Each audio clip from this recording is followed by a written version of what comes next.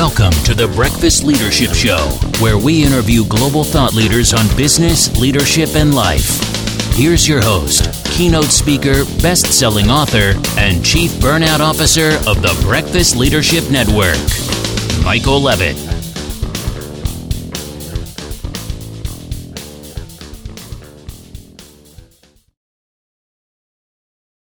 Welcome back. I've got Dave Pygon on the line. Dave, how are you? Good, Mike. Thanks for having me. How you been? I've been really, really good. Really looking forward to this conversation, especially for, two individuals. And obviously you've been born and raised in the South Side of Chicago. And I spent several years of my early career in that wonderful, wonderful area. So for those that don't know you, why don't you share a little bit about you, and then we'll dive into the conversation. Sure, Mike. And hey, remember, you're always welcome to come back to us home. We'd love to have you back in the neighborhood for sure. Dave Pygon here, and I am president and founder of Pygon One Consulting.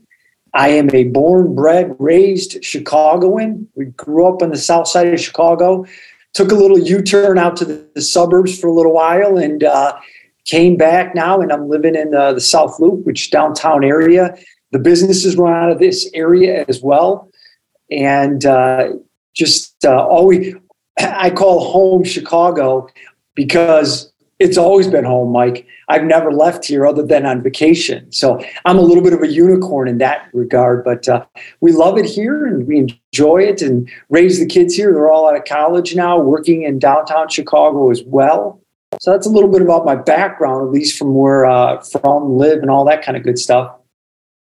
That's great. Yeah, I used to work at 200 South Wacker, and right across the street from, we'll call it Sears Tower. I know it's going by a different name, Willis, yes, which is fine, but it's still weird to call it something different. But no, it's one of those. It's such an amazing city, and I loved my time there, and have been back there from time to time on speaking engagements or whatnot. And it's always one of those things where I see the dramatic, growth, even in a quote unquote old city like Chicago, still, innovating growth, new buildings, new opportunities. And of course, out in the suburbs exploding because it's a central hub for, the country, and it's such an important place to work. And yes, it's rare for people that, are born someplace to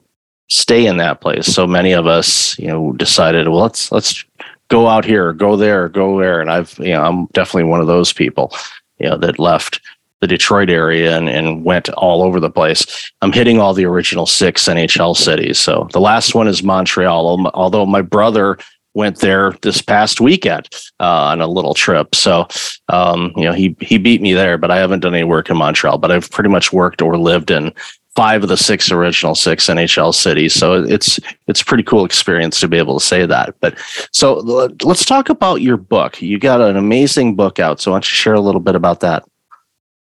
Sure, Mike. First, I have to ask, is it the Montreal Canucks? Canadians.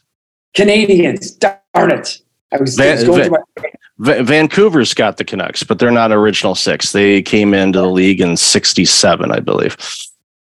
Got it. Okay, thank you. So the book, Win the 16, Principles and Strategies to Optimize Your Day. Thank you for the nice, kind words as well, Mike, because we launched there right in the early part of May. And I didn't know this, so I don't want to seem braggadocious that I know all these different things. But in doing research for writing a book, because this is my first book, I was studying about Mark Twain. Not that I'm in the same ballpark with him, but I was trying to learn from just different writing styles. And he said 2 things that resonate, and it goes into the crux of the book. And that is, he said, write what you know, and what you write is who you will become even more.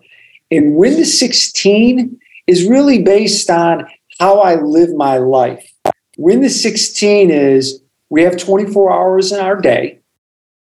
Even for those tough women and men out there who believe I don't need sleep and I can muscle through it, the data just supports, and I was one of those people in the day, sleep is good for us. It's good for our brain. It's good for our bodies. No matter the age, even the kids, it is just critical. 7 to 9 hours is a general comment. Everybody's a little bit different in that regard. So I split the difference and I went with 8. That would be a solid number. So how I came up with win the 16 is you have 16 hours or 960 minutes in your day to optimize. That's your time to be your best self. And I don't mean just working. This is your personal as well as your mind and your body, that you've got 16 hours to work with starting right out of the day, which is, to me, I think pivotal. And I tell all my clients this. I don't preach much often, Mike. I try to do a lot of listening and asking questions, but I am adamant about this. Trying to win your day by 10 a.m., knocking down a few of those goals, priorities. If you can do that by 10 before the unforeseen challenges hit you, clients call, family members, whoever it might be, peers, that if you can get off to that kind of good start, you've got a better chance to optimize your day instead of just having a busy day, because those are two different things. Yeah, I am a big advocate for planning your day, having your goals that you want to accomplish. You may not accomplish them all. Don't overload it and say, I'm going to accomplish 15 things today. Well, if they're 1-minute exercises, okay, you probably could. But for me, it's like, okay, what do I want to tackle today? And for me, I have themes for every one of my weekdays. Mondays, I tend to do a lot of research and reaching out for speaking opportunities, calling and having follow-up calls with event planners and, going on speaking engagements and whatnot. Tuesdays tend to be intro and follow-up calls and whatnot and research. Wednesdays are usually my podcast day, but because I haven't been recording in a while, it's like, okay, I got to open up some slots because the Wednesdays would fill up all the way till the end of the year. So it's like, okay, let's do some different days. Thursdays and Fridays, I don't schedule anything. That doesn't mean I don't do things, but I don't schedule ahead of the time. What I do is anything that comes up Monday, Tuesday, or Wednesday, then it creates opportunities on Thursdays and Fridays to have that second call or an introduction to another person. Okay, let's chat on Thursday, because a lot of people are like, well, wow, you're available. It's like, no, I keep Thursdays and Fridays open for things that come up or opportunities. And I found that has worked out really well for me. So I know when I wake up and I go, okay, what day is it? All right, I already have an idea of, okay, what my day should look like. Of course, this as everybody else does. Things happen. And so you adapt accordingly. And that's when you have your list of things to work on that may not get done over a period of an hour or two, or maybe a longer term project, where you can say, okay, well, looks like I got a couple hours here. Why don't I tackle that online course that I'm working on with a third party and getting all those materials, a little bit closer to getting them so they can publish it on their system and all of that, those types of things. So you have something to do. But again, I'm, like you said earlier, and I'm glad that you did, was it's not like you got 16 hours. Okay, let's just pack it full of work. No, you need to have some relaxation, some self-care, some me time, some put on the Sox game, or, whatever you like doing. Make sure you do that in those 16 hours, because if you're just working, you're going to be too tired and too worn out and not sleep well, and you're not going to be able to enjoy those things. Yes. And you have the Warren Buffett philosophy at the end of your week. When you ever read about Mr. Buffett, because I don't want to say Warren like I know him, but Mr. Buffett says he leaves time in his calendar wide open to think and to do things he needs to do in his calendar. I know many people listening today are going to be like, that's not the life I live. I'm a customer service representative. I'm a teacher. But I think your point and his point is, wherever you can plan some creative or think time or catch up time, it will get you on the ultimate path of optimizing your day to the best of your ability, instead of, and I communicate this all the time, everybody's busy. The question is, how do we change that a little bit and reframe it as not just being busy? How do we be maximizing the opportunity of productivity, of being on the offensive on our priorities more often than on other people's priorities, or checking boxes? We all have to do it sometimes, but if we could move it up more, we'd have more optimization in our daily lives and productivity. Yeah, I'm a big fan of being productive. So when people say, "Oh, you're busy," it's like, no, I'm being productive. I tend to try to avoid busy. I don't want to be busy. I want to be productive with my time. And if I'm not being productive, then it's okay, put on the parking brake. Let's take a survey, and using Buffett's think time. It's like, okay, what's going on here? Why am I in this particular rut or mindset, or did something derail me this week, or am I thinking about a conversation that I had and I'm carrying that through everything? And so it's a thing to be mindful of what you're dealing with. And sometimes if you take a step back, and this was a conversation I had with my spouse the other day.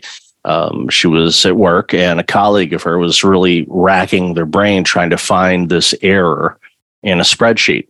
And my wife said, go outside for 20 minutes. Just get away from that screen and just separate. You take a break. Don't think about it. Just go do something. Came back, and literally within a couple of minutes found the error, because they were just so overwhelmed with it and frustrated and mad that they couldn't see it. It was clear as day. If they were in a clear state of mind, their cognitive ability and all of that good stuff, they would have seen it right away. And again, that goes back to what you said earlier about the importance of sleep. It's so critically important, because I know McKinsey and Company did a study a while back on sleep and productivity of leaders, and cognitive ability, relationships, pattern recognitions. Everything gets impacted by that sleep. So it's really important that you get the best sleep possible so you can maximize those 16 hours to your benefit. And I don't have a study at Pygon 1. What I do have, though, is that I say it in my book, Win the 16. I know me. And Mike, I'm just better. My own clinical trial. I am better at 2, 3, 4 o'clock in the afternoon when I get a good night's sleep. I get my workout in. I do all my habits, and my energy is still high and is still going strong at 2, 3, and 4. And I always warn my clients out there: your competitors are tough. They're good. They're talented. They're competitors, right? They're out there trying to do the same thing. If you're not at your best or as good as you can be at 2, 3 o'clock, you are giving them a competitive advantage if they're doing all these other things. So that's the whole thing. Like, I know you're grunting through it. I respect the toughness. I respect the work ethic, but that is probably not optimal. The other thing I uncovered, and I'll be curious what your thought is on, Mike, I didn't know this until I wrote the book. I didn't know I have a more creative time during the day than other times. I guess, Mike, I never really thought about it, but I'm a high energy, passionate guy.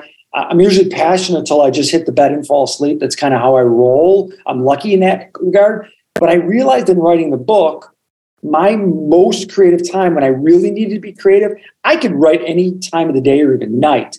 But when I had to have content of some creative thoughts, I'm better in the morning. Oh, definitely. Yeah, I am up at 5 a.m. and I follow a pretty, I don't want to say strict routine, but it's pretty formulated. Wake up, I make breakfast. Sometimes I'll eat breakfast then, sometimes I don't. That varies, but I get in my exercise in the morning, and I'll check email and see what's going on and flag anything I need to address. But everything else, like, okay, I'm going to be working on that after I'm done with my workout, and then I'm into it. And whether it's writing articles or doing the work or anything like that, same thing. The morning, I'm so much better at it. Like if I had to look at spreadsheet stuff later on this afternoon, I could do it, but the brain's not wired to necessarily look at it. So I know, and congratulations on discovering that for you, is there are times that I am creative, and sometimes there may be some mornings where it's like, I'm not feeling today. It's like, okay, what can you do? And again, that's why you have things that you can work on where, article writing, for example, there are some Saturday mornings where I'm like, I get into a flow and I'm like, I'm going to brush out, a handful of articles here and, save them as drafts and then do the additional research, add links, whatever I need to do, but get those done because the juices are flowing. I'm like, okay, let me write about this. Okay, I'm seeing this, or conversation, or even sometimes could be something as silly as a LinkedIn post that somebody put. And it's like, I have a perspective on that.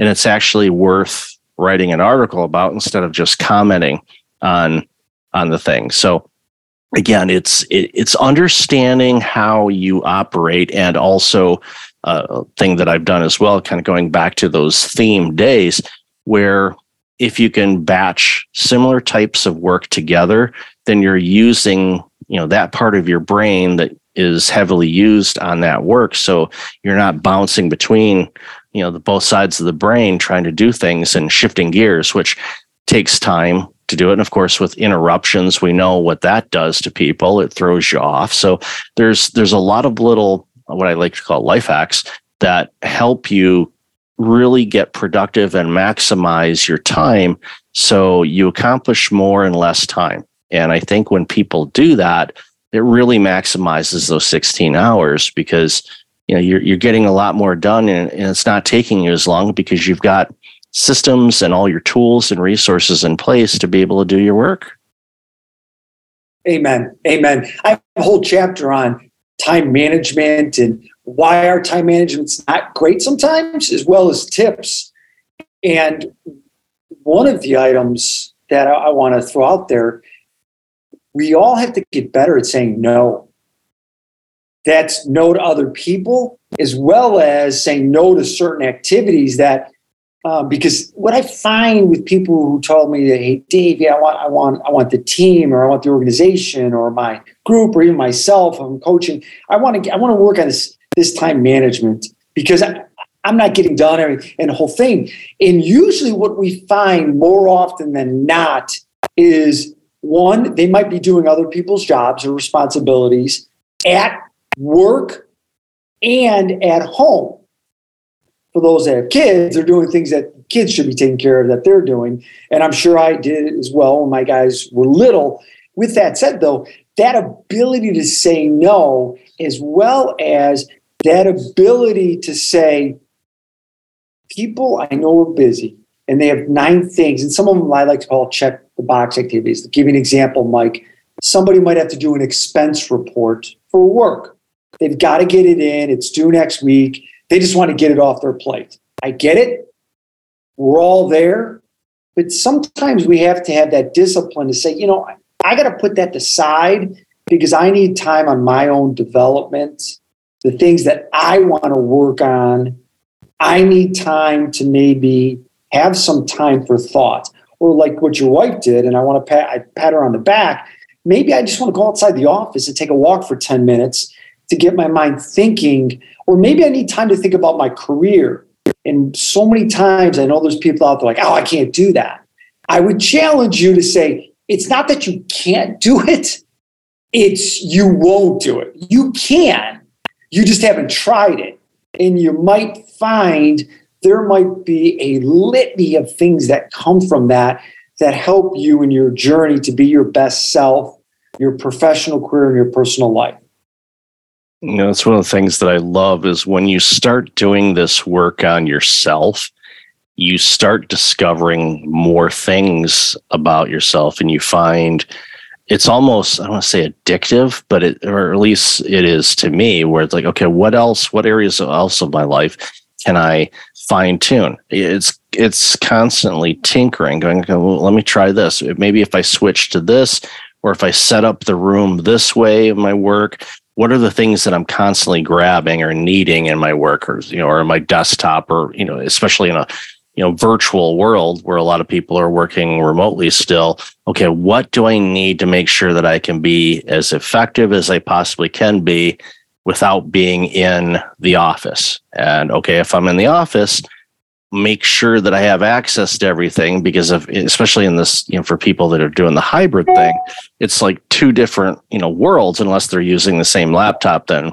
not as much. But in many cases, they're using a laptop at home, they got a desktop at work, and like, oh, my file's not there, or this or that. It's like you figure out some systems to make it easier for you just to flow. So it's kind of like a situation where you're like, okay, I'm going to stick my hand in the river and I'm going to pull out a fish. And I wish fishing was that easy. It isn't, but it's like, I just do it. This is the time I do it, and I'll be able to get it. Same thing with, working on different things. Okay, I need to work on this project.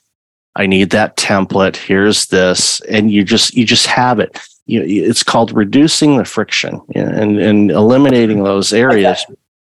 Because when you do that, you flow. And when you flow, it's not that, oh, now I got to go do this. Okay, I got to go over here. Or I got to walk over here. If you don't have to do that, it makes it so much easier. And guess what? You accomplish more. And all of a sudden you've got that momentum. And you're like, okay, you feel like, all right, what else can I tackle? It gives you that little bit of boost. And I find when I get that, it's like, I have to, check with myself. It's like, okay, don't overwhelm yourself. Check and make sure this is actually something you should be working on, or do you want to take this time for reflection? A company I used to work for many, many years ago, one of the few companies in my career that did this, and it was, but any company that I ran afterwards, I made sure we did this, was at the end of every project, we would bring the project team together and then a handful of people that were on other projects that weren't on our project at all. And we'd have a debrief meeting. What went well? What didn't? What are some areas of improvement?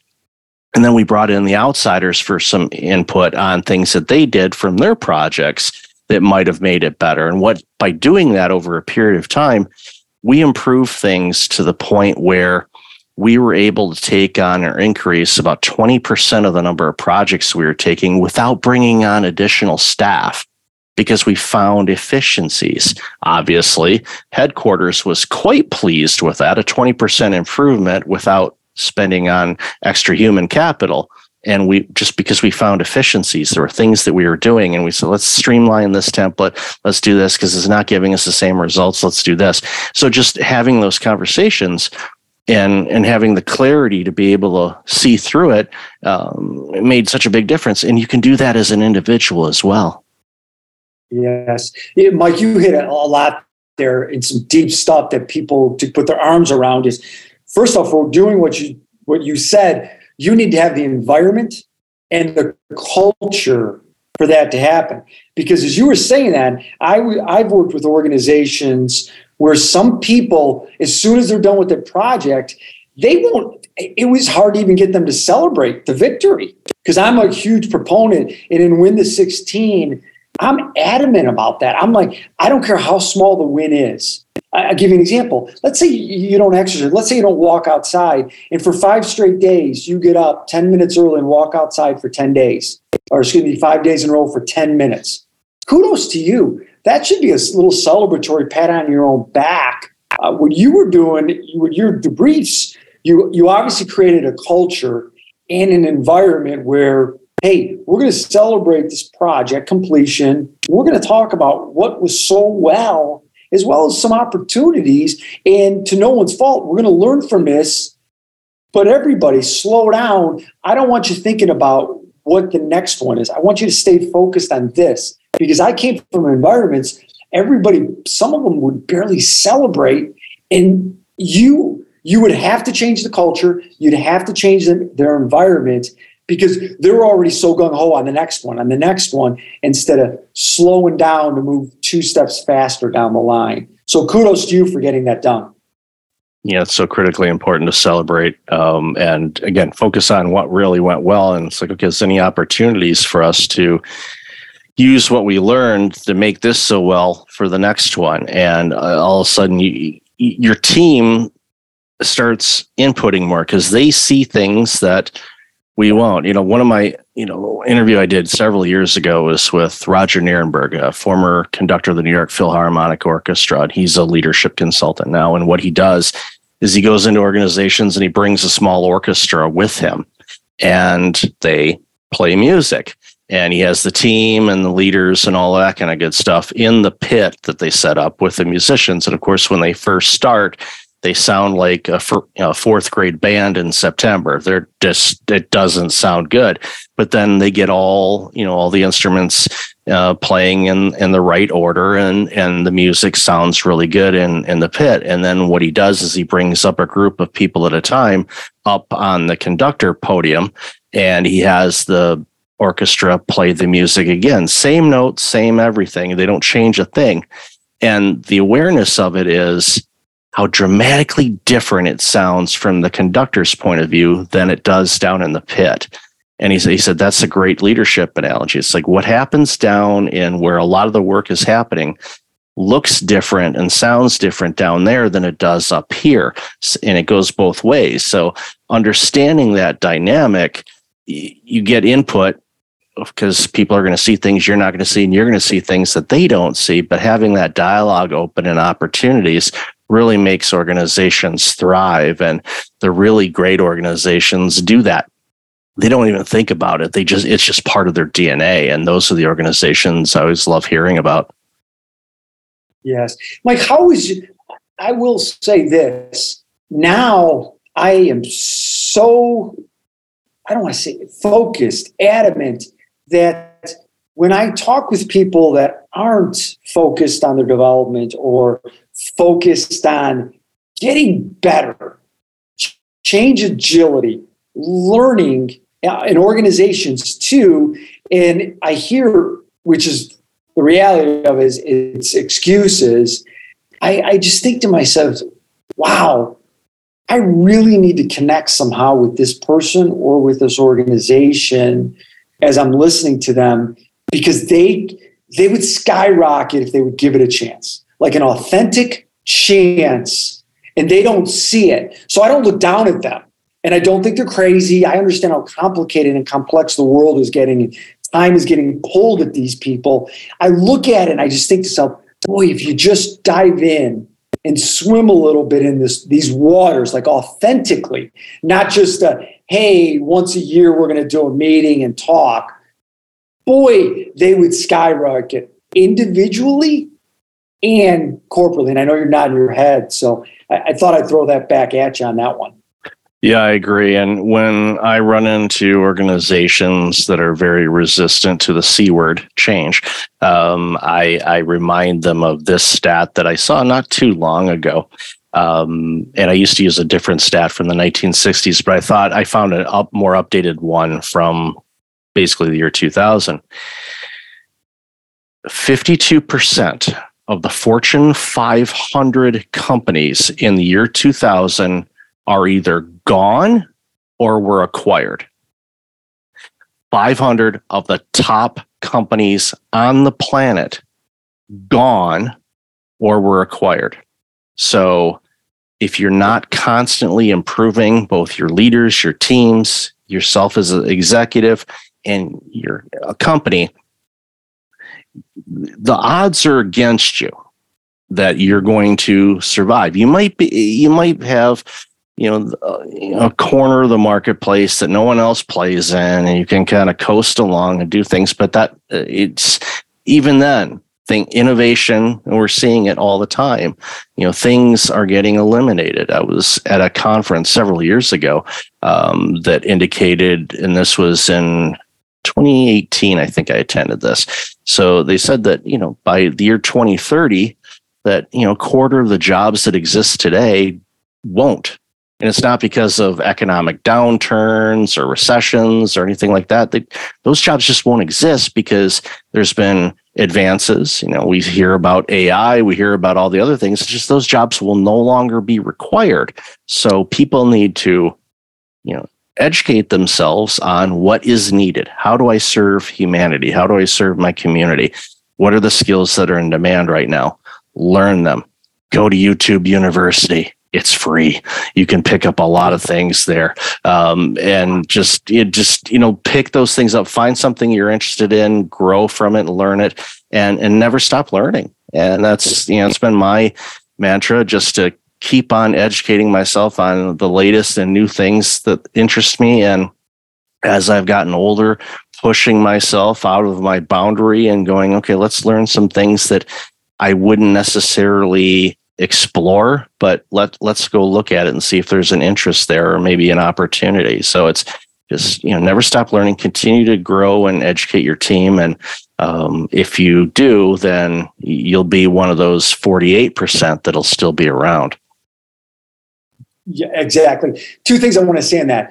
I was thinking about these companies that I want to say to all the executives and leaders out there, business owners, what Mike and I are talking about. We're not saying it's easy to change. And we're not saying that your success that you're doing right now should not be applauded and viewed as amazing. We agree with that. What we are saying is you don't want to be the next Blockbuster. I believe there's only one left in Bend, Oregon. They had the opportunity to buy Netflix, if I recall correctly, $50 million. And now Netflix is multi-billion-dollar organization. You don't want to be them. And I can only imagine, and my brother and I, we talked on my podcast about this. I can imagine what it must have been like being the executives, those women and men in the boardroom at Blockbuster who were saying, wait a minute, if we dive into some of this stuff, it's going to take directly off our revenue and our profit. I get that. I understand it. I understand why they didn't evolve.